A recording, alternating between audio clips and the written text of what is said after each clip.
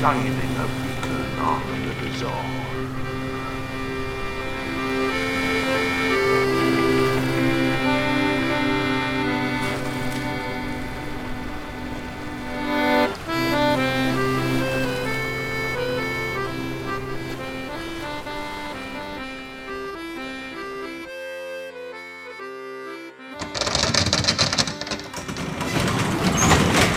Just get that open.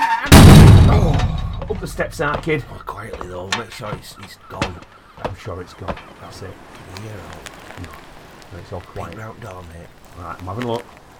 Cut windows, is anything lighting up at windows? No, there's nothing. No pops or whizzes or crackles or... No fireworks. No, Oh, nothing. thank fuck, is it over? New Year's is over. Thank fuck for that. Oh, thank God. Do you know what I mean? But the thing is, we had that invite to go to pub up mainland.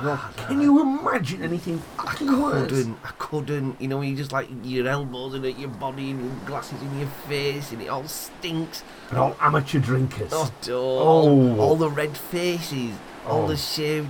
Oh, no. Christmas jumpers. It's over. It's over. It's all right, Arkin. Cry it out. Cry it out. Because now we're back to the crisp, clean, cold air of brand new episodes of Kraken Cove. Brand new year, brand new cove. Oh, this is what we like. Oh, look at the moon, Arcade. The clear waters. The stillness. There's a cold snap to the air. I don't mind that. I don't mind it's at all. Fresh. Oh, especially after being in that fucking sweaty ass bomb shelter, man. He does. He gets a bit farty down there. Done, all the bottles of cheap grog that we've been getting through as well. The piss. And it's finally... Oh, we've drunk every drop of it, haven't we? So it's good That's timing. the only reason we've come out. Because this is Kraken Cove, the podcast that shines a beacon on the bazaar. And I'm Matt. And I'm Benny. And we're here once again to tell you some wonderful true stories, mythical legends, amazing news, all sorts of stuff like that, you know. So things have been pretty dull, haven't they, in the news recently? You know, you people talking about COVID all the time, which, you know, I can understand. Yeah, we've got to keep 2 years of it. Fucking hell. Got to keep on top of this shit. But, you know, we're going to wink out some of the more fun stories. Yes, baby. And we're going to study a few things like the moon on the water out there, see how it glows. I mean, well, to be honest, there's more than one moon glowing. Whoa, dude, what? It looks like there's something, it's not just a reflection. Those lights are coming from under the water. So what we might be studying is things that go splash in the night. Because all is not as it seems under the water in the world at the moment. I think what we need to do, we need to have a bit of a nose under the sea. I love going under the sea, Arcade, especially when it ain't sea monsters. Something else. No, I'm not going to crack out the Nautilus this time. I mean it's, we won't go underwater in the little submarine. But an investigation underwater. We're going to have an underwater investigation. That's exactly. You know. Let me get my Columbo coat on. Let's go, Arcade. So we're going to do that a little bit later on. But for now, I think we should get ourselves into the cove, into the lighthouse, make sure everything's lit, warmed up and ready for a nice bit of casting. What do you reckon? Aye.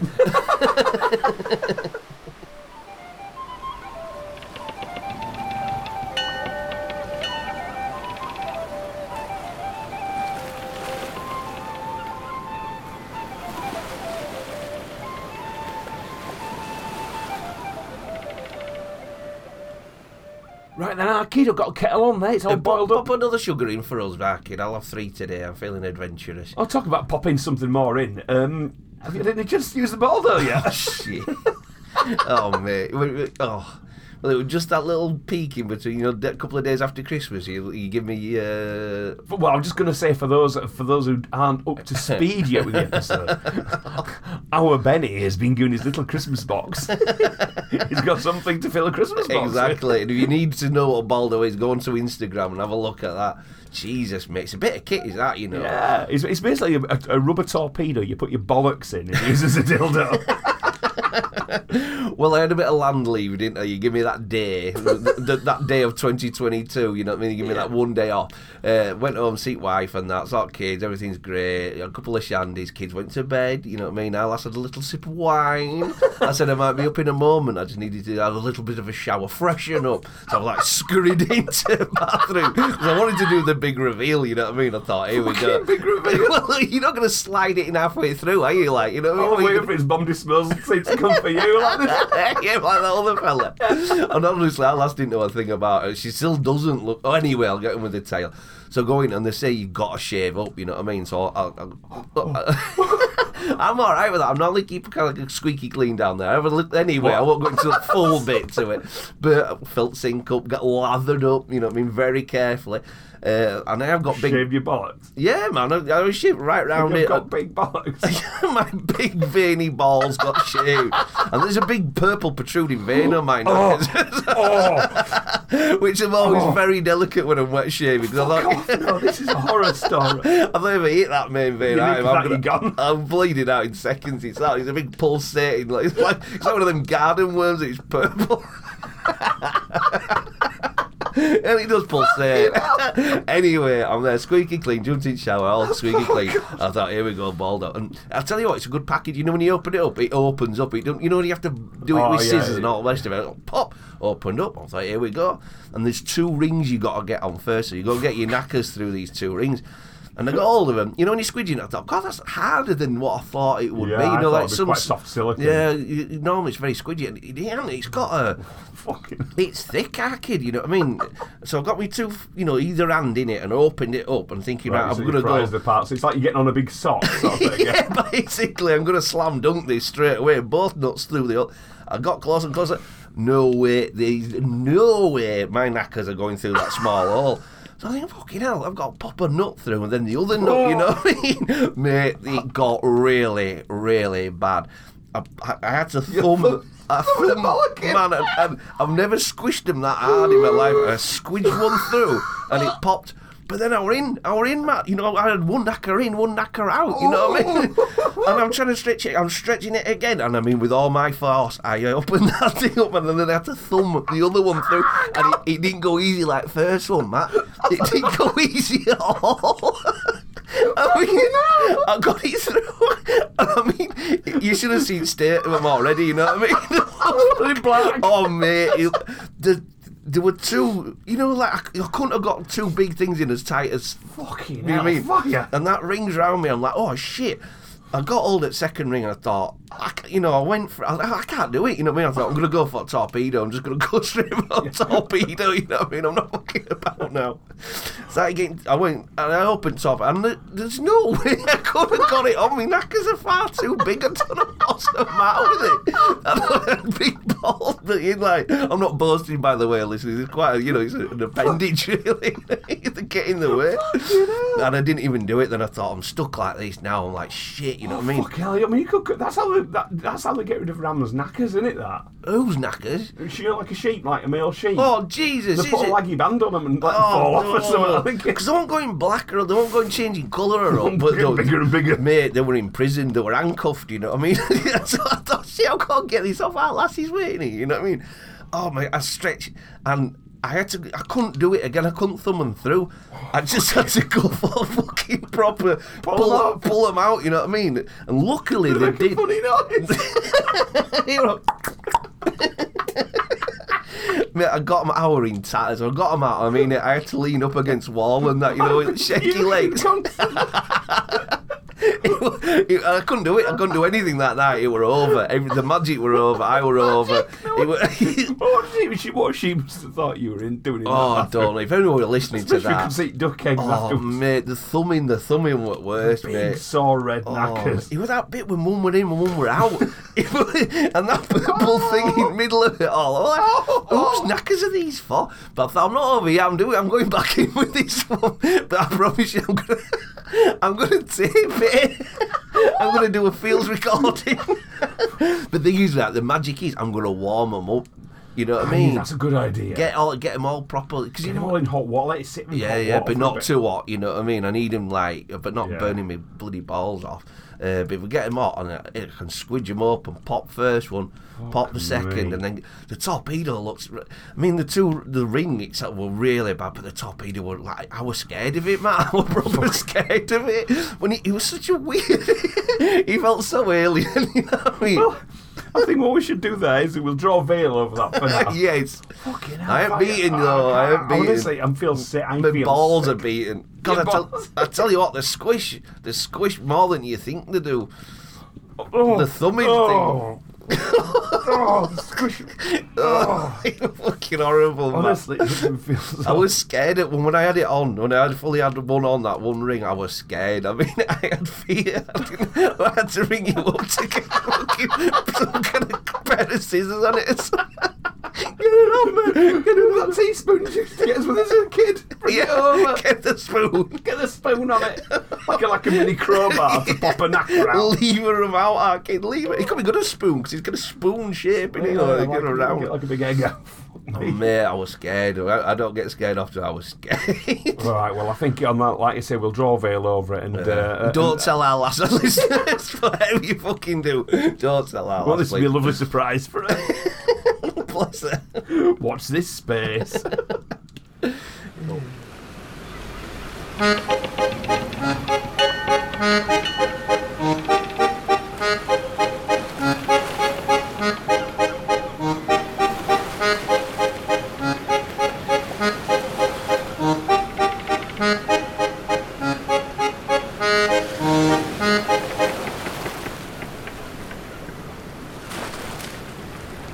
Your balls out the only painful imprisonment. Oh, segue.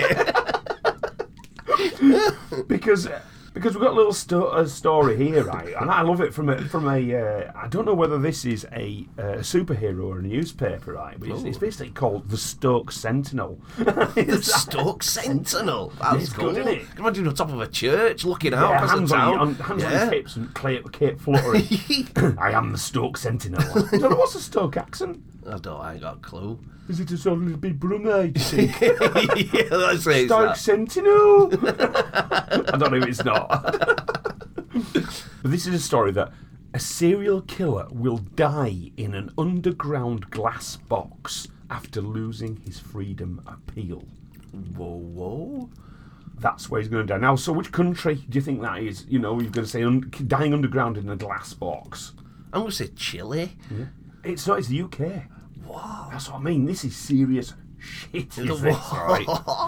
And this is a story from Sean Hewitt and Dave Napper for the Stoke Sentinel. Wow. So we've got these two sleuths on the case, you know. And it says, serial killer Robert Maudsley will die in an underground glass cell after having his appeal for freedom thrown out. Dubbed the UK's Hannibal the Cannibal, he is known as Britain's most dangerous prisoner. God, I know. I'm really weird about knowing serial killers, and this don't ring a bell yet who this man is. That's what I was like. I thought, well, I should know this, you know what I mean? And he's been told he will remain incarcerated in his own glass cell until he dies, and he is not permitted to make any further appeals against the decision. Jesus.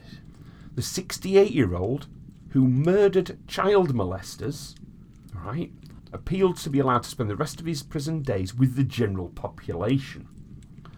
But chiefs deemed him too dangerous to mix with other prisoners and guards at the West Yorkshire prison. Now, Wakey prison is a fucking tough prison, is that? It's not someone you fuck around in, you know what I mean? And if he's deemed too dangerous to be in the general population at the age of 68... Let's skip back a bit. He kills and eats nonsense. No, they call him Hannibal. Oh, right. They've called him Hannibal the Cannibal, but I think that's because of how he's imprisoned or where he's imprisoned. But he kills child molesters. Yeah. So let's have a little dig a little deeper into this. He will now spend 23 hours a day for the rest of his life locked alone inside the glass box beneath the jail, with just a concrete slab to sleep on, a table and chair made of compressed cardboard, and a toilet and sink that are bolted to the floor. They make him sleep on a concrete fucking slab. This is just fucking bonkers, It is isn't it? bonkers. An insider said He was told no last month, but appealed against the decision and wanted to spend Christmas in the presence of other humans. Not just like in the presence of like family and friends. Yeah, he don't want to get out. He just wants to be with a load of other criminals. Just be able to see anybody else. Oh man, how He's that lonely alone. can he get? Being alone for that long does something to you. He isn't okay, and they cannot take the risk of what he might do. They simply cannot take that risk. Jesus. That's how dangerous this guy is, right? Dubbed the UK's Hannibal the Cannibal, Robert Maudsley's glass cell is underground at HMP Wakefield. And the cell is specially constructed, 5.5 metres by 4.5 metres space, with a bulletproof glass cage, right? It was built in 1983, almost 10 years after his sentence. So he's been in since 73. Wow. He was jailed for killing a number of people, including John Farrell, after he'd showed him photos of children he'd abused. Oh, Jesus. And Salney Darwood, a man who killed his own wife in the 70s. In the year 2000, he begged courts to allow him to die. And he wrote in a letter, "What purpose is served by keeping me locked up for 23 hours a day? Why even bother to feed me and give me 1 hour's exercise a day? Who actually am I a risk to? As a consequence of my current treatment and confinement, I feel that all I have to look forward to is indeed psychological breakdown, mental illness, and probable suicide. Why can't I have a budgie instead of flies, cockroaches, and spiders, which I currently have? I promise to love it, not to eat it. Oh, shit. Why can't I have a television in my cell to see the world and learn? Why can't I have any music tapes and listen to beautiful classical music? If the prison says no, then I ask for a simple cyanide capsule, which I shall willingly take, and the problem of Robert John Maudsley can easily and swiftly be resolved." Shit, this is a bit weird though. I'm not just kind of sticking up for him, you know. He's kind of got my heart a bit because he's killed a killer and he's killed a child molester, you know. And you think, but why is he suddenly, you know, you get some proper nutters in prison that have done evil things. Why is he in the glass cage? Well, I think he's in a glass cage because he'd be a danger to the general public, right, to start with. Yeah, he's not good. But he's not getting out into the general public. Yeah. But he's in that because he's such a total danger to the rest of the prison population. He's a danger to them. Yeah. Christ. And like it or not, they're in jail and they have to be kind of cared for and looked after. Yeah. It's like saying, well, you're in jail, but there's a wild tiger in with you. This guy is a danger to prisoners. Jesus. That's what's dangerous about Robert Maudsley. I need to know more though. Can I give him a telly? I shall give you a bit more information. Maudsley was first jailed at the age of 21 after he killed someone while working as a gigolo. Right. On that occasion, he was declared unfit to stand trial and locked up in Broadmoor Hospital. So he's got an underlying... Yeah. So 3 years later, he and fellow prisoner David Cheeseman barricaded themselves inside a room with a tied-up child molester, David Francis. And the pair tortured Francis to death before dangling his body for prison guards to see. That does ring a bell, does that? And he was subsequently charged with manslaughter and moved to maximum security Wakefield prison, where he killed 2 other prisoners. Christ. In 1978, he strangled and stabbed Mr. Darwood, a 46-year-old who was locked up for killing his wife. And after hiding Darwood's body under a bed, he then creeped into the cell of Bill Roberts, aged 56, who had sexually abused a 7-year-old girl, and stabbed him, hacked his skull with a makeshift dagger, and smashed his head against a wall. And his current cell was built for his ongoing murders behind bars, and he will never be released. Jesus. You thought your knackers had it bad. Oh, stabbing your head in that. And, oh, It's just God. mad. I know it's not particularly jolly news and stuff for a story, but all I could think, the thing that I'm going to come back to as well is he's let the cat out of the bag a little bit about his mindset when he says, "Can't I have a budgie?" I promise not to eat it. Do you want to eat a budgie? It's like a really little knife and fork. Oh, no. Who is this guy? He's like fucking Sylvester the Cat. God. Renfield, isn't he? You know Yeah, what I well, mean? that's what I mean. He's got proper Renfield vibe. Like he's just gone up from spiders and cockroaches. What have you heard they're going to do with a film of Renfield? Oh. Right. From what? You know, Yeah, I know who he is, but it's just like just on him. Just well, his story. it's the I've forgotten who it is. It's the it's not Hammer. There's a collection of horror monsters, isn't there? Yeah. They're redoing the films of them all. Oh, I hope they're doing well. Oh shit, I'm scared there. Well, in the Renfield one, I can't remember what they've got for Renfield now, but it looks like they've got a good actor in for it, right? Yeah. But they've also had to cast Dracula, and it's Nicolas Cage. Oh man, I'm there with it. For his roles in Mandy, I want to see Pig. Man, yeah, I think he could do it. I think he could do it. I think he He's could going to do something. Yeah, he's going to do it, and he's going to have that campy kind of that Nicolas Cage. We all love that stupid grin he does and that.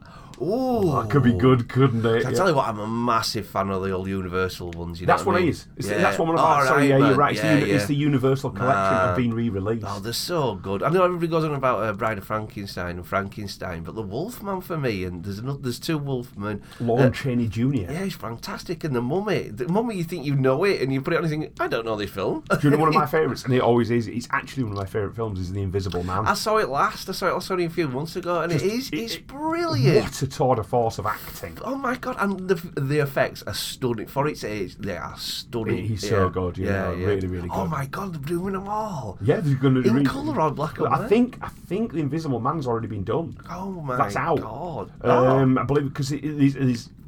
I don't know if it's part of that stable, but there is a new interpretation of The Invisible Man out at the moment. Right. Oh, there's been one a bit ago on that. I haven't seen it yet. They had a different kind of a look of it. Yeah. Well, you didn't know where he was. He could be in the room, and you know. I think that's what it was. Yeah. Yeah. But I think this is going to be different. These are actually they're going for their own version of the monster movie. Wow, so that's really, really cool, good. man. It's going to be a lot of fun. Yeah. Let him rot in that little glass cell, and we'll watch the movies. You wanted a telly? We've got it all. We've got two. Yeah. We're going to go to the cinema. And we can have a nice glass of Chianti with it. Exactly. I'll get you a budgie. We'll munch some budgies. I'll write him a letter. Some pictures. Heerlijk land van mijn dromen, ergens hier ver vandaan, waar ik zo graag wil komen, daar waar geen leed kan bestaan. So now I think we need a little callback. Let's go back to a story we've covered in past a little bit and see how things are progressing. Yeah, I like that. Because remember the little brain cells that have grown eyes? Oh, yes. Yeah, they were freaked me nice, out, weren't they? You yeah. didn't like them, did you? Well, I won't cover another story which has happened recently, which the brain cells, they've done something else with them and they've had a baby. Oh, shit. This ain't going well, I kid. I'm going for first to predict this. So now what they've got these human brain cells doing, they've put them all in a petri dish, right? Yeah. And they're trying to entertain them now. And they've got them playing Pong. Oh, God. And they've said that human brain cells grow in a petri dish and they'll learn to play Pong faster than artificial intelligence can. Whoa. So the mini brains fire off neurons to move the paddle back and forth according to the location of the ball in the video game. How can they do this? It's in a petri dish and they're controlling something on a TV and they're seeing the TV and they're playing Pong. But now this is a great name here, by Stacey Liberator. What a Jesus. name. But unfortunately it's for the Daily Mail, right. which is a bit bad. Hundreds of thousands of human brain cells grown in a petri dish have found a new meaning in life. They spend the day playing the retro video game Pong. So Australian scientists at Cortical Labs taught the cells to play in just 5 minutes. Oh, wow. Which is faster than artificial intelligence that picks up the game in 90 minutes. That's how long it takes AI to learn how to play Pong, right? The system, called, get this now, Dish Brain, is comprised of brain cells grown on top of microelectrode arrays that can both stimulate the cells. To teach the mini brains Pong, the team used a single-player version of the game and sent electrical signals to either the right or left of the array to indicate where the ball is. Yeah. So it's kind of sort of say like they'd stimulate the left or right-hand side of this cluster, right? Are they watching it? How do they know what it is? Are they actually looking at a TV? The brain isn't. No, the brain's feeling the electrical symptoms. So, for example, Yeah. imagine a dish, a lump of matter, Yeah. and they stimulate either the left or the right-hand side of it to Yeah. show where the ball is. Yeah, but the ball goes everywhere. You got to see in Pong. It's well hard, isn't it? Well, yeah, but eventually it sort of hits some one point of, Right, yeah. And so the brain would then fire off neurons to move the paddle back and forth according to the location of the ball. That's insane. Yeah. So I think what they're doing is that they might be able to track where the ball's headed, sort of like with electrical signals, and then it thinks, I need to put the paddle there to deflect the ball. Yeah. Brett Kagan, Chief Scientific Officer for Cortical Labs, who leads the research, told New Scientist, "We think it's fair to call them cyborg brains. We often refer to them as living in the Matrix. Oh. When they're in the game, they believe they are the paddle." I mean, this is the Chief Scientific Officer saying shit like this. Oh, that's so weird. So technically, that thing can be thinking, and it just believes it's like the most basic version of Tron, innit? That's it. There is no ball, but there is a paddle. You're the paddle. Become the paddle. Yeah. So while playing Pong, patterns of activity across the neurons are determined by the mini brains as the paddle moves left to right. And the virtual world where the video game is played responds to this activity. And the electrodes feed helps the mini brains learn how to operate the paddle. So they're saying though that the AI can play this as well. But I don't know if they've got AI playing the brains, because after 90 minutes, once they've learned how to play AI, it shits all over the brains. It just gets faster and faster and better and better and better. But then again, the other ones, I mean, that's like a giant supercomputer, right? Whereas this is just a bowl full of fucking gristly meat twitching. When you think about it, that shit game we had when we were kids, you could play single player on that, and it was fucking really good. Yeah, good gameplay, wasn't it? I'm not even a computer. wonder what game they'll be playing a bit further on then, do you think? I mean, can you imagine the teacher would play Grand Theft Auto? It's gonna be though, isn't it? And what would they get up? That'd be so interesting to see what they got up to, if it was worse than what I've done on it.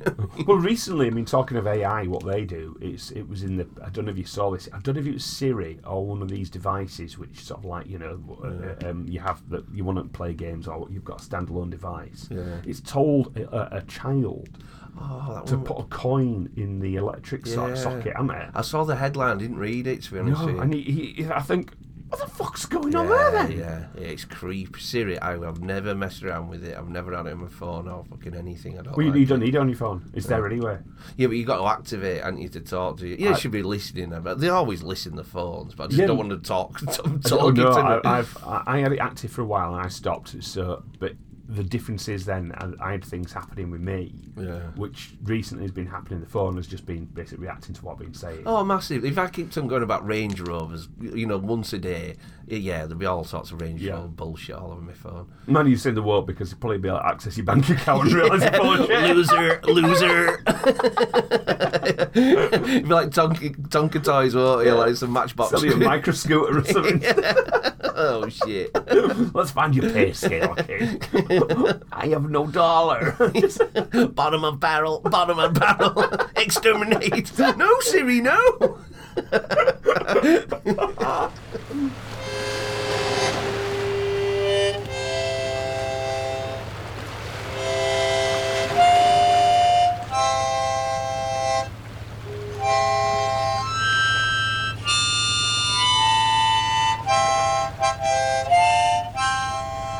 I don't think you can ever teach sort of like artificial intelligence. Well, not AI, but I mean like artificial brains. Do you think can read? I think eventually it can do all right sounds if it's playing Pong. I wonder how big they're going to grow them. Well, it could be life size. What a big fucking massive brain, planet-sized brain, doing all thinking for us. But they'll put him in some weird body, won't they, and stuff. So God, I think it's unstoppable, isn't it? Oh, this is fun, isn't it? It's pretty grim, is all this. It's going to get out of hand. Well, maybe a book we need to go back to then. We need to look back to learn from the past. If we need to go back and read the old manuscripts and grimoires and old. For example, the Codex Gigas. Read it. Got it on Kindle, kid. Yeah. See, move it. Shit. This This is just from Wikipedia. And one thing I will say about Wikipedia is, I mean, we're not very rich here on the code, but I do donate to Wikipedia every month. And if you're gonna donate to one thing, fuck's sake, just chuck a couple of quid at Wikipedia, please. Because can you imagine if Wikipedia just stopped? Yeah, we're all balls. That's it. I don't know who I am. I milk that teat like it's going out of fashion.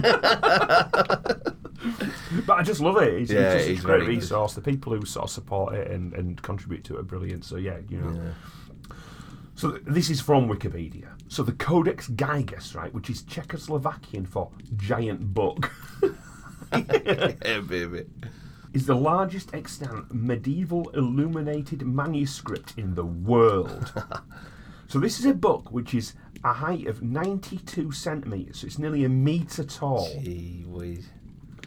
And it's very large illuminated Bibles were a typical feature of the Romanesque monastic book production. But even within this group, the page size of the Codex Gigas is noted as exceptional. So this is just about the biggest. But it's also known for something else, because the manuscript is also known as the Devil's Bible. Oh, yeah, baby. Due to its highly unusual full-page portrait of Satan. Oh, yes. And the legend surrounding its creation. Now, the manuscript was created in the early 13th century in the Benedictine monastery of Podlatsis in Bohemia, now a region in the modern-day Czech Republic. And the manuscript contains the complete Vulgate Bible, as well as other popular works, all written in Latin. Now, between the Old and New Testament are a selection of other popular medieval reference works. Josephus's Antiquities of the Jews, and De Bello Iordacio, Isidore of Seville's Encyclopaedia Etymologiae, and the Chronicle of Cosmas of Prague. And medical works, an early version of the Ars Medicinae. Hello. A compilation of treatises, right? And 2 books of Constantine the African. Now, the one thing I found weird about this is one thing missing out of the book. Oh. The book of Genesis is missing. Wow. Which I find very odd, right? Isn't it for Bible? Yeah. You gotta have a start. So the size of the book, the Codex book binding, is wooden boards and covered in leather with ornate metal guards and fittings. So it's 92 centimetres long, 50 centimetres wide and 22 centimetres thick. So that's 36 inches by 20 inches by 8.7 inches. And it's the largest known medieval manuscript, weighing in at, now get this, 74.8 kilos or 165 pounds in weight. Right? Yeah, you gotta tell me in stones or it don't matter with me. I ain't got a fucking Scooby-Doo what that is. Right, I know that. Do you know how to figure it out and everything? Yeah. Fucking shit. So that weighs 12 stone. 12 stone! That's a chubby book. Right, you see that press there? Yeah.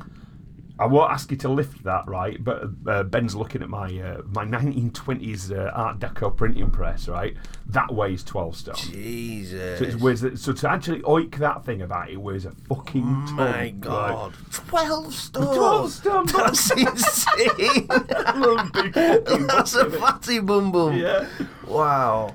And it weighs 165 pounds. So the Codex Gigas is composed of 310 leaves of vellum, made from the skins of 160 donkeys. Oh, made of ass.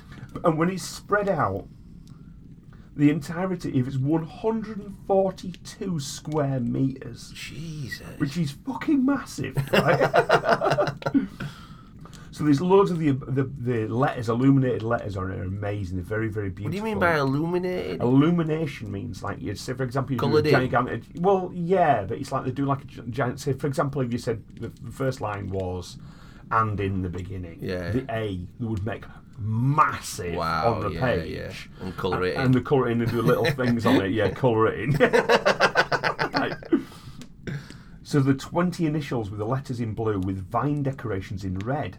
And with the exception of the portraits of the devil, an author portrait of who they think might have made it, and a squirrel perched on top of an initial, all the other illuminations displayed geometrical or plant-based forms rather than human or animal forms. Now, all the other manuscripts and all the other books and things like this at the time, they're well known for having little beasts, magical beasts, strange little things moving in and out, people, all sorts of stuff. No, with this It's got one squirrel, the rest of it's plants. It's got the squirrel, it's got the portrait of the author, Oh, yeah. and then it has the picture of Satan. Christ. That's what it has, and that's why it's seen as a very, very weird thing. There is actually 2 images representing heaven and earth during creation.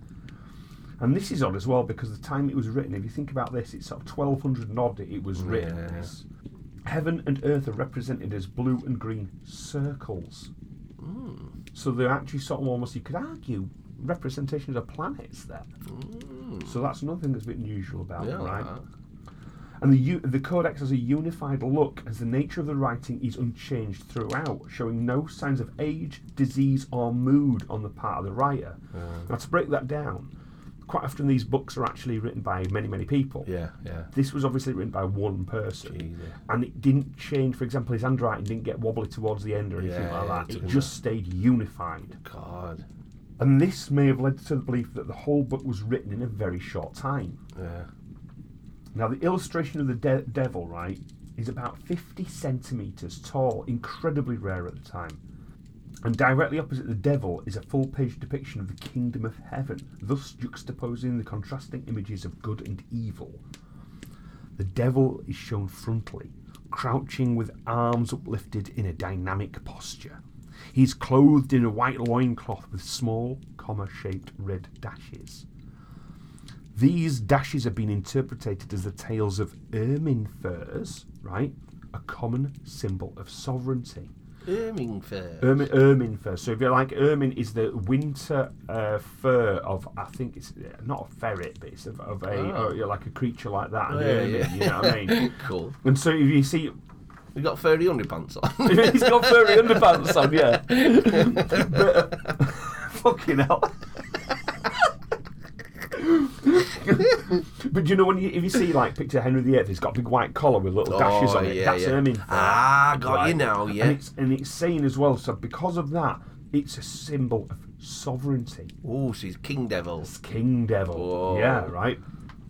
He has no tail, and his body, arms and legs are of normal human proportion.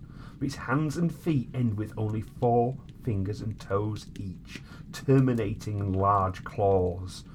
Both his claws and large horns are red. He has a large, dark green head, and his hair forms a skull cap of dense curls. The eyes are small with red pupils, and his red-tipped ears are large. His open mouth reveals his small white teeth, and 2 long red tongues protrude from the corner of his mouth. 2? This doubling of tongues evokes negative associations with serpents. I bet you ain't got negative all. Not for everyone. Which are forked tongues, and a metaphorical reference to the dishonest human beings. The expression forked tongues is an ancient one, and is found in the Bible. Now, would you like to see this horror in all Let its me glory, get my right? pint glasses on first. Here we go. Now, remember, this is a depiction of fucking evil here. Are you ready for it? I'm ready. That's shite. I can do better with my toes. Give me a crayon now. I'd smash that. Nice furry pants though. Pants at best bit. He's got a green head. Like snake with those 2 tongues coming out. Oh, like his googly eyes as well. You know those eyes you put on like a potato, they'll stick on eyes and they're going totally wrong way. Yock's elephant shaft, aren't they? Yeah, he's funny, isn't he? Fucking funny, Look at the yeah. size of his head. I know, look at that. What's that bit? That's like a curly crown of something like his little locks. He's got Like like hair. he's got an egg on his head or Yeah, something. Oh, that's it. Isn't it that? It's totally that, yeah. So according to legend, the Codex was created by Herman the Recluse in the Benedictine monastery of Podlasis near Krudim in the Czech Republic. The monastery was destroyed sometime in the 15th century during the Hussite Revolution, and records in the Codex end in the year 1222. So shortly after it was written, that book, It was pawned by the Benedictines to the Cistercian monks. Jesus Christ, well, they'll smack us somewhere. That's it. What they get it for? Like, it's not like a fucking guitar, is it? Exactly. What you do? How many of them lifted it? Oh no! And it's so the Cistercian monks of the Sedlak monastery got it right, and it remained there for 70 years. But the Benedictine monastery of Brevnov reclaimed the Bible around the end of the 13th century. And from 1477 to 1593, it was kept in the library of a monastery in Brumov until it was taken to Prague in 1594 to form part of the collection of the Emperor Rudolf II. And from 1649 to 2007, the manuscript was kept in the Swedish Royal Library in Stockholm. But on the Friday the 7th of May in 1697, a fire broke out in the royal castle in Stockholm, which destroyed much of the royal library. God. But the Codex Gigas was thrown out of a window, right, according to the vicar Johan Eriksson, who wrote about the fire some 50 years later, and it landed on completely twatted him. That's like a cursed story. You could do a movie of these, couldn't you? Just walking past in a 12-stone book. It's like something fucking... What's his name? Like Monty Python, isn't it? He's totally Python-esque, yeah. Did he kill him? No, he didn't kill him. Just badly twatted him, right? Man. And so they think that this Herman the Recluse was the single scribe who wrote it all, right? Yeah. Now, according to the one version of a legend that was already recorded in the Middle Ages, the scribe was a monk who broke his monastic vows and was sentenced to be walled up alive. God. In order to avoid this harsh penalty, he promised to create, in one night, a book to glorify the monastery forever, including all human knowledge. Wow. Near midnight, he became sure he could not complete this task alone, so he made a special prayer, not addressed to God, but to the fallen angel, Lucifer, Jesus. asking him to help him finish the book in exchange for his soul. Oh, God. The devil completed the manuscript, and the monk added the devil's picture out of gratitude for his aid. Much gratitude. That's a shit picture. He's done all that writing. Oh, thanks for all that up. I'll just do a quick drawing of you, like. No, don't rush off. Yeah, just hold still. Give me a credit. Could you just put the credit between my toes, please? Thank you. Now, what do you think? Oh, stop crying, Satan.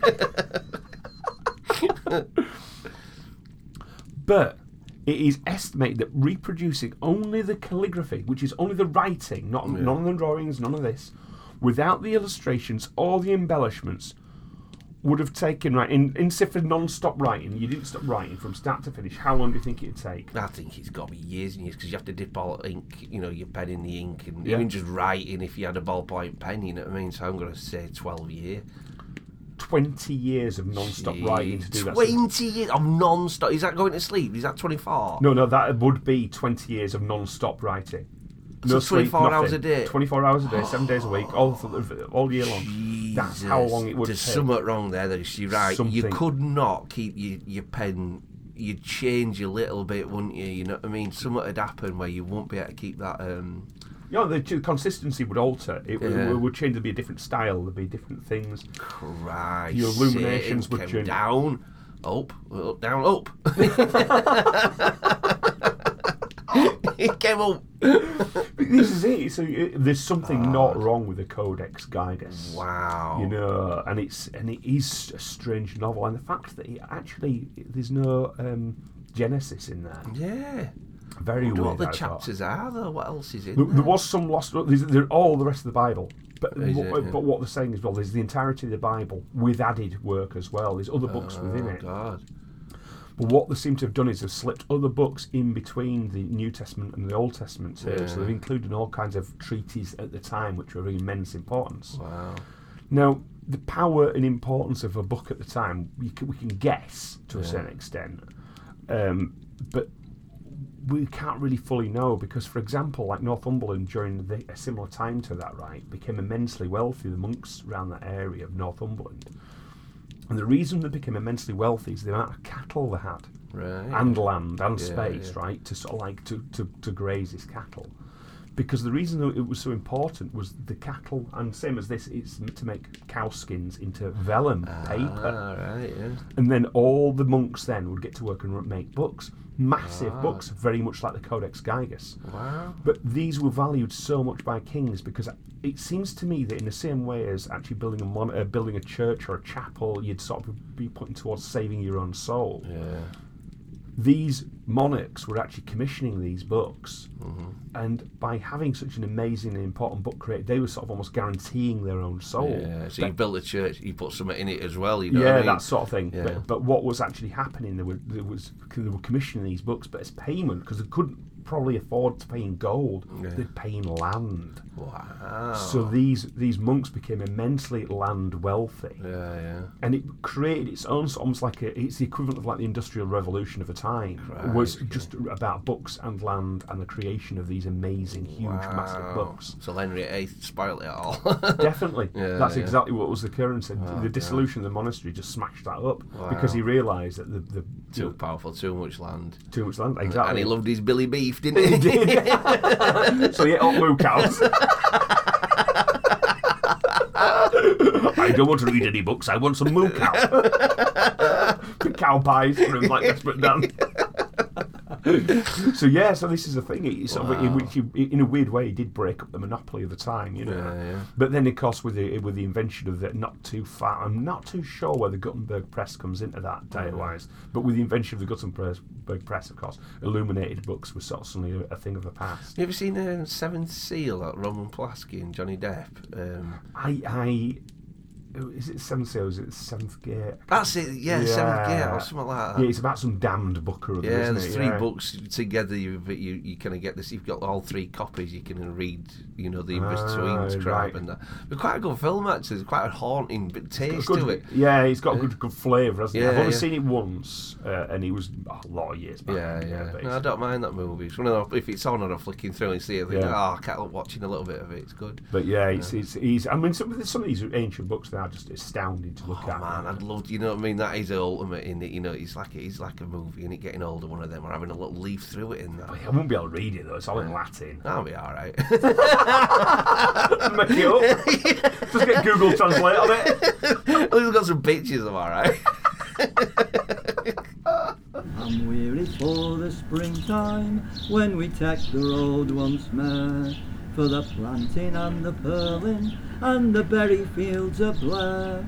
We'll meet up with our kinfolk from all the world around when the gang of good folk take the road and yellers on the broom. When yellers on the broom, when yellers on the broom, and I'll get you on the road again. When yellers on the broom. Right, I think it's time now for us to visit those strange lights. I forgot all about that. Yeah. What they call it? It's not a UFO. It's something else. They call them a USO now. What's the S for? Unidentified submerged. Oh, right. I'll take it piss. I thought it was C. I'm thinking, but I mean, let's face it, they're all just terms for whatever you can call it, undersea sort of what you want to call it. But I think that's the sort of meaning for it. But I think what people are starting to realise now is there's something's going off. Yeah. And I think rather than looking to the skies for something weird happening, they're realising, I think they've been following their own trail all this time. Something's happening under the sea. So we've got a nice piece here by Kyle Mizukami for Popular Mechanics, and it's the bizarre history of underwater USOs. Sweet. Yeah. In October 2019, US Navy Commander David Fravor, who was the subject of a New York Times article about his 2004 UFO sighting, discussed a spooky new sighting a fellow pilot revealed to him after they were both out of the Navy. According to Fravor, the witness was a former pilot of the MH-53E Sea Dragon, the Navy version of the Marine Corps CH-53E Sea Stallion. So it's just a type of helicopter, big old helicopter, as far as I can tell, by the way. And it was based at a naval station, Roosevelt Roads, on the island of Puerto Rico. Twice, while recovering spent practice munitions out of the water, the pilot spotted a weird underwater object. Now, suspended practice munitions, you know what they might be?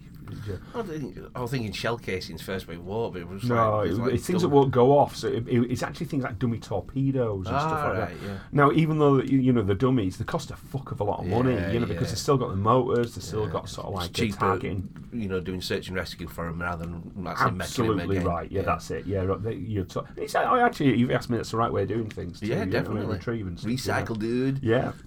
So in the first incident, the pilot saw a dark mass underwater as he and his team were retrieving a flying practice drone.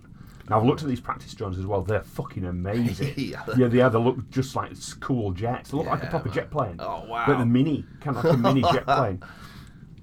The pilot described the object as a big mass, kind of circular, and he was certain it wasn't a submarine. In the pilot's second sighting, a practice torpedo the pilot was sent to recover was sucked down into the depths of the ocean in the presence of a similar underwater object, and the torpedo was never seen again. Wow. Elsewhere in the interview, Fravor reveals that a 79-year-old woman contacted him after his sighting went public.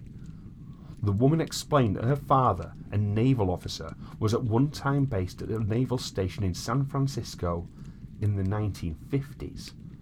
When she was a child, her father showed her a telegram that stated unidentified objects had been sighted going in and out of the water at a now forgotten set latitude and longitude coordinate. The woman's father told her, "We get these all the time, and it's always in the same area." Oh, God. These sightings are similar to Fravor's own sightings. According to the retired Navy pilot, the only reason he has seen the now infamous Tic Tac UFO was because it was hovering over a mysterious, larger object that was sighted underwater. Jesus, that's what focused him in on it. That's exactly what it Wow. was, yeah. Fravor describes the object as a cross-shaped, and it was approximately the size of a Boeing 737 jetliner. He has further described the water above it as though it were, now you'll like this, as though it's boiling or frothing. Because this is the major thing that happens with these machines. It's like the energy off him. And he said the object disappeared after it caught his attention. Well, what they're saying with this is actually a lot of the propulsion systems. They're talking about how they're doing it. It's almost like a gravity disruptor sort of thing. So it disrupts or completely dissolves the gravitational field within the front of them. Yeah, that's right. Yeah, Kind I've of heard falling this. into hollow space. Yeah. Well, they're thinking it's happening underwater too. It's God. creating like a disturbance or a disruption in the actual Whatever water. it is, space, air, water, it's still going to be the same. It's just, Yeah, that's what's I've happening. heard it before that they can fly in and out of water, like, there's no difference between air and water. That's it, It's yeah. just like, you know, Well, it's a strange thing because I was actually I got thinking to myself, you know, when they talk about gas giants as planets and things like this, you know, and the size of the planets. And I looked into what is a gas giant and really what it is, because they do have a solid core. I always thought they just gas all the way down, yeah. and it isn't. These planets, they start off as you're going through an atmosphere, and the atmosphere just gets denser and denser and denser until it eventually becomes solid. And then as it gets towards the core of the planet, it becomes obviously super dense. Yeah. But there's no gradient density like us. You go through and you hit land. Yeah. There's none of that. So they've just decided, nothing can live there then. Wow. But who's to say? You know, I mean, we don't know what could live under these conditions. It's not conditions that life as we know it could thrive or survive or create, or come about. But it's not to say it can't happen. You know, there is something to live on. There is something So if under you there. got fucking brain matter playing Pong, you could certainly have something on brain matter on another bloody world. Well, if you think as well there that the UFOs that we're talking about, they're travelling just between two states of sort of like being, as in it's water and air sort of thing. So it's not there. Yeah. So then they might just think, there's nothing to it. Yeah. And weirdly enough, actually, that's what they're saying. H.G. Wells' The War of the Worlds, that was the implication there, was that almost like the aliens, as they invaded, couldn't tell the difference between water and air. It was just the same to them. It was just, So and I thought, wow, that's a bit of an interesting little sort of sideline, In 1970, biologist Ivan Sanderson published the book Invisible Residents. Sanderson, a noted student of unusual phenomena, devoted the book to sightings of what were later called unidentified submerged objects, or USOs. USOs are defined as unknown craft that are sighted in the water. cited rising up out of the water or diving into the water. Sanderson catalogues scores of reports of USOs. On the 19th of April 1957, crew members aboard the Kitsakawa Maru, a Japanese fishing boat, spotted two metallic silvery objects descending from the sky into the sea. The objects, estimated to be 10 metres long, were without wings of any kind. As they hit the water, they created a violent turbulence.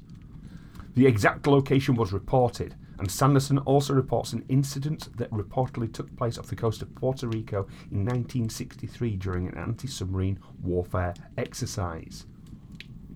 The manoeuvres were conducted off Puerto Rico in the Atlantic, some 500 miles southeast of the continental United States. All reports seem to have agreed that there were 5 small naval vessels concerned, so there were just 5 ships in the area. But in more than one account, the aircraft carrier Wasp is stated to have been the command ship. A sonar operator on one of the small vessels, otherwise listed as a destroyer, reported to his bridge that one of the submarines had broken formation and gone off in what appeared to be the pursuit of some unknown object. This operator did not know, of course, that this was a plant, since the manoeuvre they were engaged in were exercises designed to train personnel in detection of enemy craft. However, this operator's report was not all within the limits of any such simulation. The trouble was that the subaqueous object was travelling at over 150 knots. Oh my God. So that's the equivalent of 150 miles an hour underwater. So that really falls into exactly what we're talking about. There's something that can do something with water. Because the problem it had as well is obviously there's drag. But then there's friction. Because then the water itself, if you're travelling too fast, it will get hot too. So it's like you've got issues with it. According to Sanderson, no less than 13 aircraft, including anti-submarine warfare patrol craft, tracked the high-speed unknown object. And furthermore, it is said that technicians kept track of this object for 4 days, and it manoeuvred around, about, and to depths of 27,000 feet. So what they're saying here is, well, because these warships, there's so many of them in the area, and so many of them were tracking it, and so many had the technological advances, which were the highest in the world at the time. They could actually keep a track and say, "Are you seeing this? Yeah. Are you seeing this? Yeah." Everybody's seeing it. The USS Wasp was indeed an anti-submarine warfare carrier in 1963 and served in the Atlantic Fleet until decommissioning in 1972. Unfortunately, Sanderson doesn't provide any sourcing for the incident, nor is there any information about it posted on the internet. Now, you could argue, that's it, but it could just be classified. Exactly, it's military, Yeah. So off the coast of Half Moon Bay, California, an eyewitness reported that in 2007 she observed 3 UFOs while aboard the cruise ship Dawn Princess. Ooh. And she says, after about 5 minutes, 3 softly glowing objects came into view. 3 uniform, nearly spherical objects, evenly spaced in a line parallel to the ship's hull, and hovering just above the water surface, they appeared to stay in one place while the ship moved past them. They were hovering, but didn't disturb the water below them, and just as they went out of my sight, the left one towards the bow splashed down into the water and disappeared. So one report logged in April 2019 states that an object resembling a small white boat flew up out of the water near Imperial Beach, California, at about 500 feet. Then the object promptly flew south at a very high rate of speed. So whatever USOs are, figments of the imagination, mechanical malfunctions, secret government craft, or even the work of extraterrestrials, there's a long history of sightings. So that's only a short few there. But I mean, it's been one of those things I've talked about USOs for ages, but not in the same way as UFOs. It's always just been thinking, do you know what? I've seen something in the sea, something a bit weird. And a lot of people, when I heard these conversations, people thought, it's a UFO that crashed. That's what they're presuming. But what do you think? Well, to me, I agree with you. When it first came out, I just thought, all right, there's UFO nuts. And you all get a bit silly sometimes as UFOs. And I won't say I got bored with it. And you see a new example of it, thinking, they just reinvented the UFO.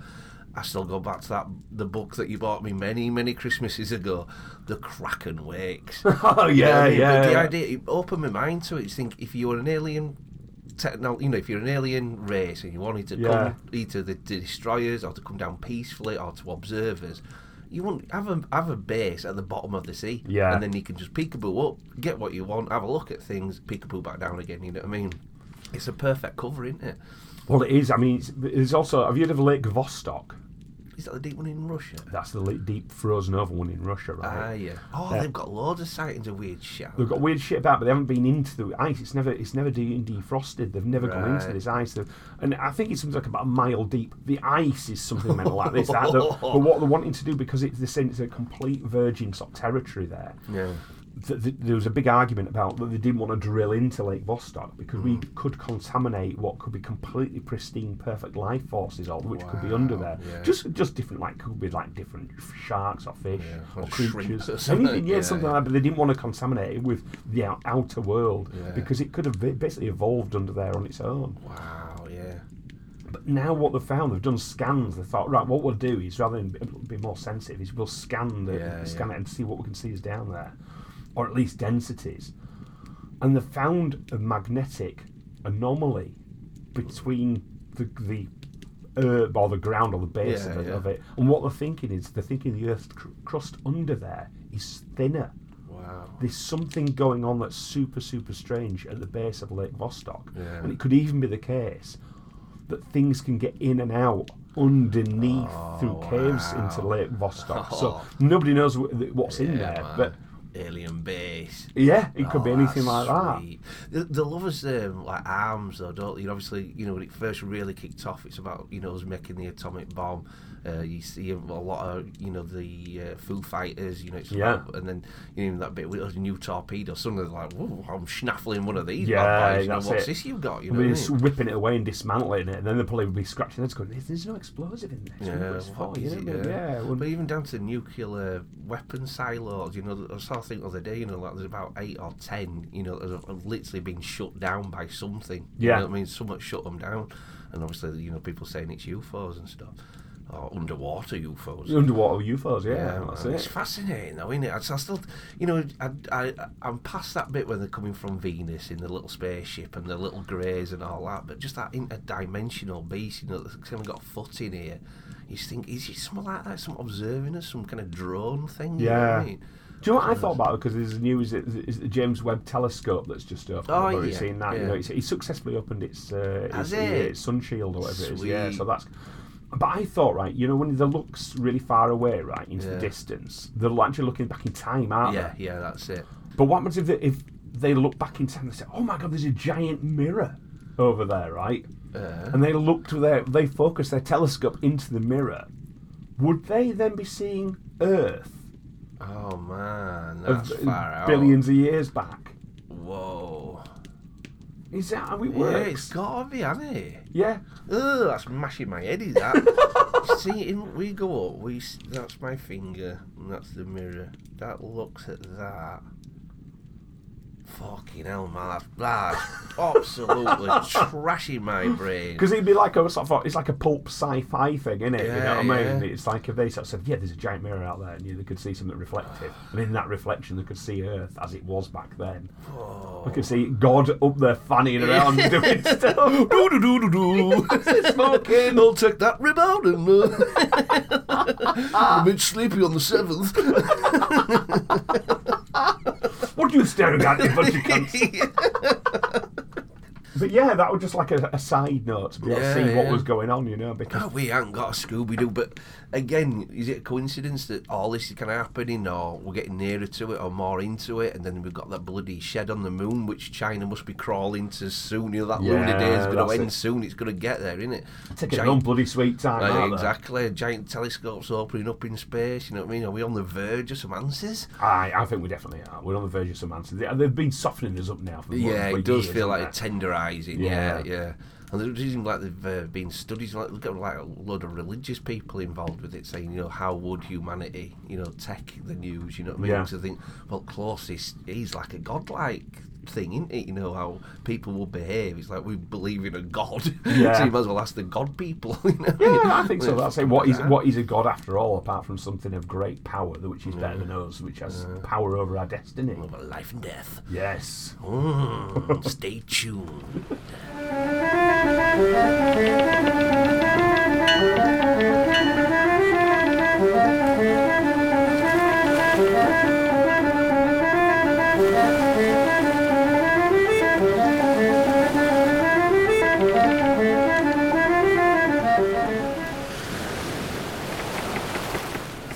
that same subject matter, you know, there's one that happened about 2011, I think it is, and this is known as a Baltic Sea anomaly. Right. So we're on the same sort of subject matter here, really, you know.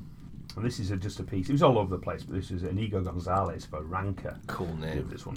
And he says, back in the summer of 2011, Fox News released a relatively short segment on a mysterious object that some ocean explorers found in the Baltic Sea. Everybody was intrigued by the Baltic Sea anomaly mystery, and the story subsequently exploded on social media. And at the time, many speculated the object was potentially alien in origin, thanks to its circular shape, angular patterns, and the trench that appears to trail behind it. The trench trails, like it's scraping behind, like it's on the seabed. Like it's on the seabed, but it looks like it's hit hard. Oh, got right, yeah. And it's, yeah. you know, like you would sort of like a... It's like the thing, isn't it? That landing exactly, thing. That's exactly what this is like. So, right, it's not a great photo of it. Let me get the old goggle boxes on. That's what it looks like. The Millennium Falcon, you're right, I remember that news story. Yeah, that's it. Jesus. Has it gone that way? It's like a reversed flight. I'd say that's the trench there. So it's like it's the wrong way around. So basically, I will put this on our social medias, and if you want to sort of... God, you're right, I remember that one. So if you do want to, so I'll be putting this on our social medias. So if you're interested in sort of getting in touch, having a little look at things, it's Twitter at Kraken Cove, Instagram it's at Kraken Cove Pod, and email is at krakencovepodcast@gmail.com. And of course, if you just pop a Kraken Cove into Facebook, you will see, amongst all other evils, us. I'm not on it. I have been on bloody Facebook for years, and it's lovely and liberating. Yeah, that's it. It's like it's absolute bollocks, isn't it? You know. But it's exactly as you said, though, this particular object, and I've scanned it in a couple of different kinds of ways, but it does look like the Millennium Falcon, you know. And they haven't got really any explanation. I mean, I think the nearest thing they'll say is it just accidentally looks like something suspiciously alien-made or handmade, you know. I'm not too sure myself. I don't know what the Baltic Sea anomaly is, because really it's all, apart from what we can see, it's all conjecture, you know. They're saying that the rock appears to be man-made, and the sonar images of the anomaly certainly makes the unnameable rock seem out of place, spotting a circular shape with geometric ridges and right angles streaked across its surface. It doesn't look like it's been eroding underwater for centuries. That's what I mean. It looks just too sharp. Yeah. And you know, especially on the ocean floor, in the area where it is, it's the Baltic Sea, stormy places, you know. So the thing, artists' renderings have given the anomaly more depth and life, and some even added additional details. Now that's the thing I'm all against. You can't be doing shit like that. Drew Han Solo getting out, he's fucking having high-fiving Chewie. Yeah. No. Stick Doesn't to the work facts. like that. But you know, for anything that it could be, I mean, it does look circular. It does look like it's got scrape marks. It does definitely look like it's just come crashing in from nowhere. It is a strange beast. It's kind of got, I won't say limbs, I don't know what the word is, you know, in one solid piece, it ain't a disc, is it? It's definitely kind of got chunks and bits and... Yeah, it's got extraneous sort of like parts to it. That'll do, mate. Cheers, Arkin. Waited that one out. Yeah. But one naval officer, though, according to a Russian newspaper Pravda, that the anomaly isn't alien at all. Instead, they said it could be the remnants of a World War II Nazi base. Oh, yes, even better. I want that timeline. But this is part of the thing that was saying, though, at the time, during, you know, anything, you know, for example, like the Foo Fighters and things like that, you know, people thought, you know, they didn't think to themselves it could have been spaceship. Everybody just presumed anything new or weird was just another mad Nazi weapon. Wonder weapons as well. Wonder weapons. Wonder. I don't know what weapon it'd be. But yeah, it's something fucking crazy, isn't it? Because he was pumping money into all that bollocks, wasn't it? Well, I think that's the issue he had with Hitler was, obviously, it was Billy Bong Bongs. He was mad as a hatter. And the reason he was mainly mad was because he thought this was a God-given war. It was a holy war, really, as much as anything else was World War II. So he was put in fanatical. He thought, I have to win at any cost. But any cost to him, it could be countless millions and billions. This is looted gold and all sorts he's putting into it, you know. So he was creating all these mad weapons. So people thought, well, what are we up against here? And so as soon as they saw some new mad craft glowing and flying around, they thought, well, of course, it's just one of Hitler's fucking new little trinkets. But of course, then it was actually the decoded messages that they'd found. Ah, nice. They would found that the Germans are having the equal hassles. They're sort of saying, what the fucking hell's this lot flying around? Then that's when we realised, oh shit. It's something else. It's something else, yeah. Oh, that's crazy. So the Baltic Sea anomaly, for me, I think it's Graham Hancock does a lot of stuff. Yeah, I like him. I read a Yeah, couple he's of an his interesting books. kind of guy. I think he goes out a bit too far sometimes. Yeah, I know what you mean. He Yeah. looks at things and goes, well, that's obviously an alien artifact. Yeah. And that's where I'm putting the Baltic Sea sort of anomaly. I'm putting that there as well. It's interesting, it's really weird, but until we see some sort of submersible go down there and having a good fat nosy at it, I'm going to sort of like sit on the fence, I think. You can't count any cookies with that one, you know what I mean? You can't lay that much pressure on it, but it's a great one to investigate and pile some bloody, you know, one of them billionaires, Musk or that other one, to put a bit of cash into that, because it is. It's I take it it's a very deep down, that one. It's really deep, I ain't got an exact measurement of what the depths are here. I don't have, but I do got a measurement for what the size of the item itself could be. All right. That's about 60 feet in diameter, and the trench behind it is 650 feet long. Wow. So that's just like a little addition there. Could it be like something that's falling off a cliff and it's just pushing it with tide and it's creating the trench? You know. I don't know. I mean, one thing, if you to ask me and stick my neck out about the trench, is if you have anything. Say, for example, the tidal flow is going in one direction. Then you put a big rock in the way of it. And the flow is hitting this thing and it creates like an eddy behind it, behind the rock. And I think that could create turbulence, which could dig it up and create the trench. So you didn't have to move it, it's just the turbulence behind it. Yeah, so that'll remain stationary, but it just sort of whirls around, it creates whirls and eddies behind it. And you do get that even just with solid rock on Earth. You know? We're a bit shit getting to the bottom of the sea, though, aren't we? Like, Cameron's done more than anybody else. It's just like... Yeah, this is true. We've fucking done a bit more with that. It's been years now. Abyss is well old. I know, 1989, I think it is. Is it? Yeah. It's done bugger all since. What a film. It is. I love it. A lot of it. Abyss is such a good movie. It's just brilliant. Absolutely brilliant. And undersea stuff for me, I mean, it's my favourite go-to if there's nature programming, it's undersea. I love that. Absolutely love that. It's always going to be for me. Is under the sea is one of my favourite things. I'm a man of the sea. I'm a pair of salty old sea dogs, aren't we? You know what I mean? It's true though. But there's more things that happen on the sea that perhaps happened in the past.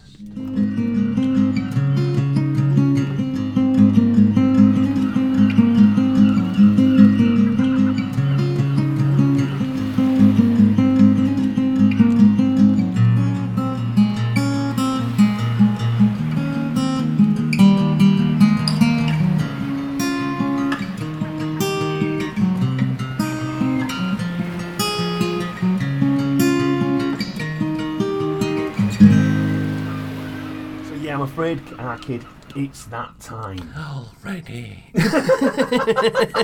Oh, he died. We're getting well into that. I forgot where I were and everything. But, well, let's not get away from it. Let's have a little bit more then. Ooh, more. God, that's what I mean. So The it's like, deep blue sea. Yeah.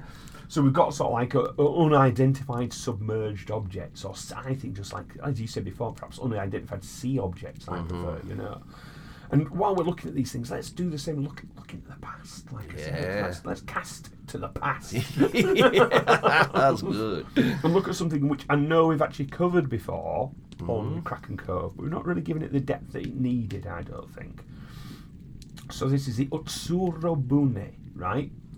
And this is the strange hollow ship, which the Japanese found with a girl inside. Oh, yeah. Yeah.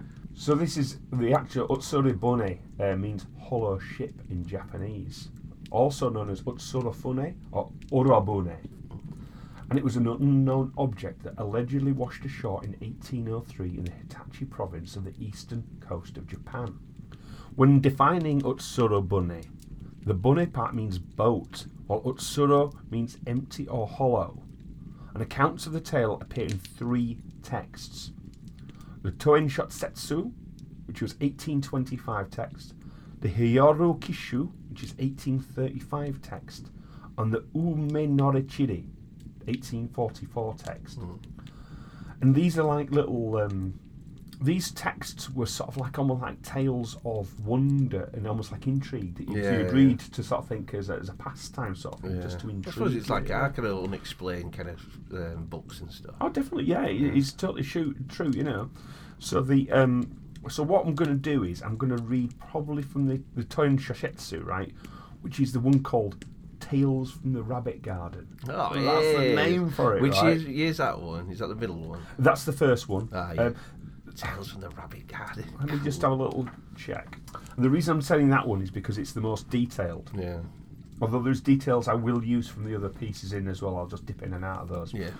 Because the Hiroryu Kishu, which is the second one, right? That's actually translates as Diaries and Stories of Castaways.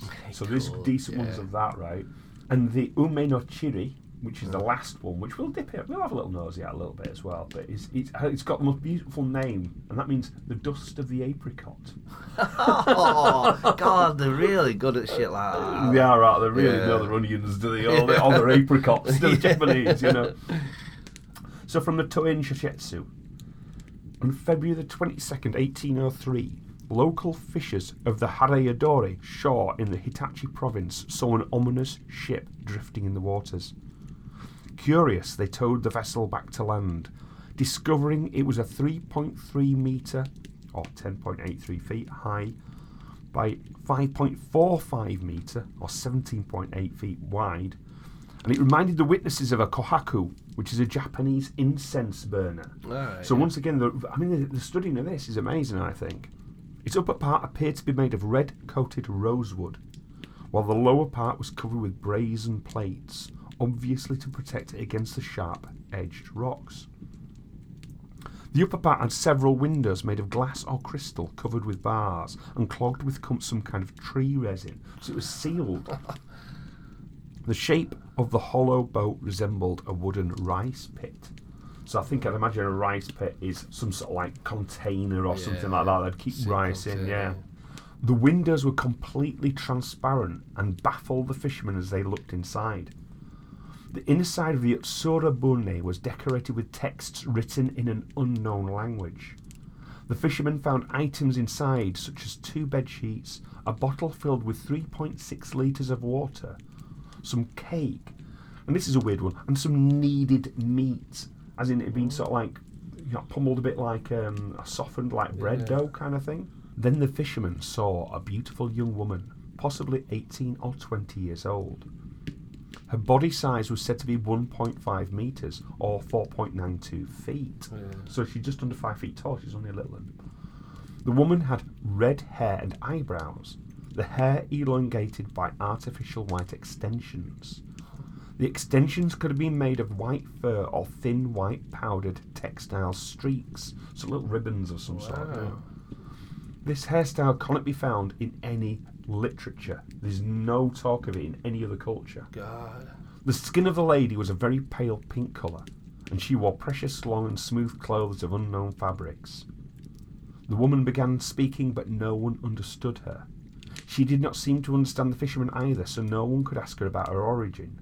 And although the mysterious woman appeared friendly and courteous, she acted oddly, for she always clutched a quadratic box made of pale material and around 0.6 of a metre or 24 inches in size. That's about 2 foot.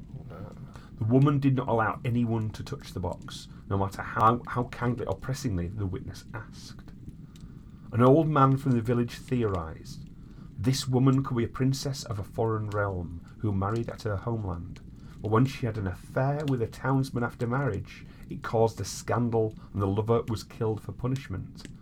The princess was banned from home for she enjoyed lots of sympathy, and so she escaped the death penalty. Instead, she might have been exposed in the Tsumuro Bune to leave her to destiny. Now, this should be correct. The quadratic box may contain the head of the woman's deceased lover. Ooh. In the past, a very similar object with a woman was washed ashore on a close-by beach. And during that particular incident, a small board with a pinned head was found. That was a different incident, but, you know. The content of the box could therefore be the same, which would certainly explain why she protects it so much. It will cost lots of money and time to investigate the woman and her boat, since it seems to be tradition to expose those boats at sea, Oh, and he says, and we should bring the woman back to the Utsurobune and let her drift away again.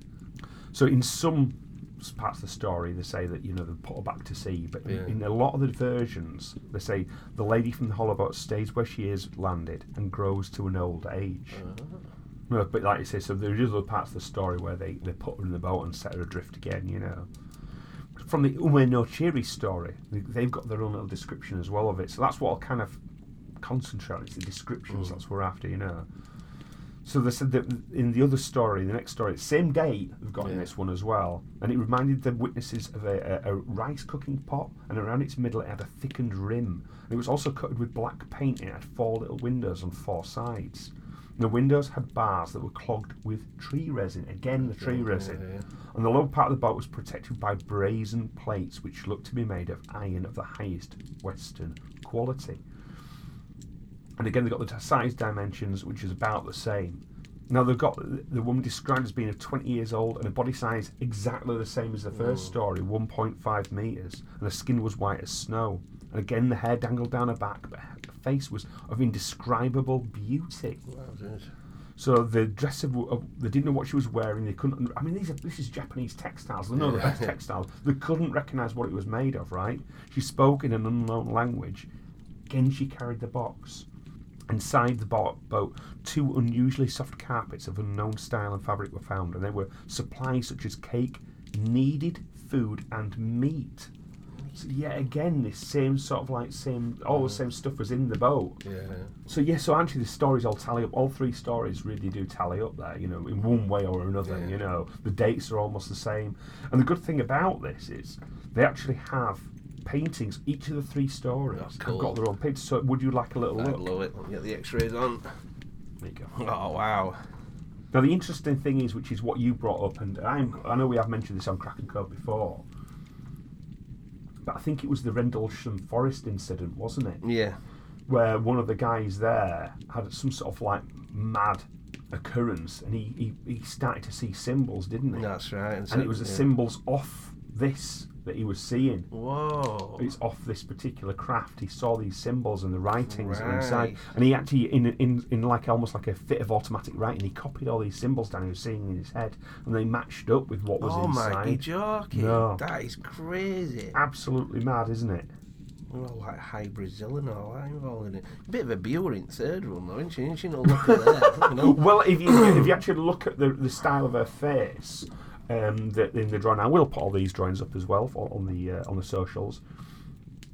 She's got the style is drawn as if what's called a kabuki actress of the time, which was the worst sort of slightly grotesque anyway. And that look in the Japanese style was considered very beautiful, even though to our eyes it looks kind of a bit wonky. Yeah, like a fishmonger's wife. Yeah, they don't look particularly pretty, but but it's the drawings of such an alien sort of seeming craft. Because the craft is just nothing of this world, is it? It's Yeah. just so bizarre. We wouldn't have anything.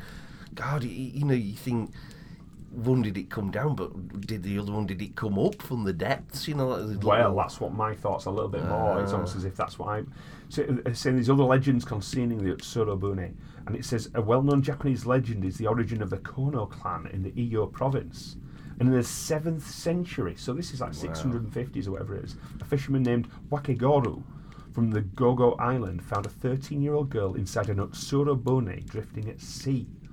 He brought her to land, where she told him she was the daughter of the Chinese emperor and that she had been forced to flee to escape her stepmother.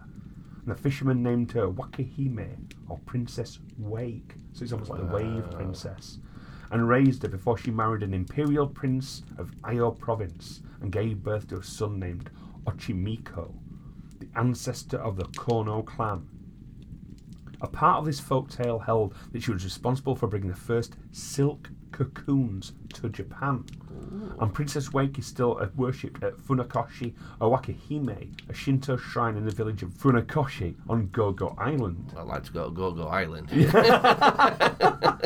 Well, there is something to be said of the era that this actually occurred, and when silk did arrive from China, because the silk cocoons, of course, are from the silk moth, and so the moth has to hatch from the silk cocoon, and then they have to know how to sort of care for that particular moth, and it's only thing it'll live on will the silk cocoon, if off the top of my head, is the white mulberry tree, if I believe correctly. Right? Wow.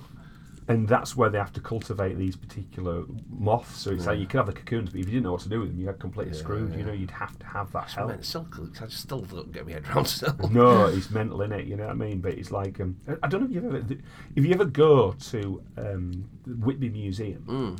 And if you ever walk up, right, because it's like on a hill, and you walk up to the top of the hill, right, before you get to the top of the hill, I hate to just do this to the poor people who own this house, but it's quite a wonderful thing that they have.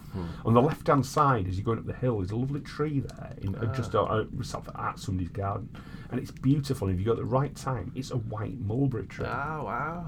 And have you ever tried mulberry fruit? Yeah, I think I have a wine or something. Yeah, you might have had mulberry wine, but mulberry, the fruit itself, is just like a big raspberry. Oh, yeah. And you just get thousands of them on it.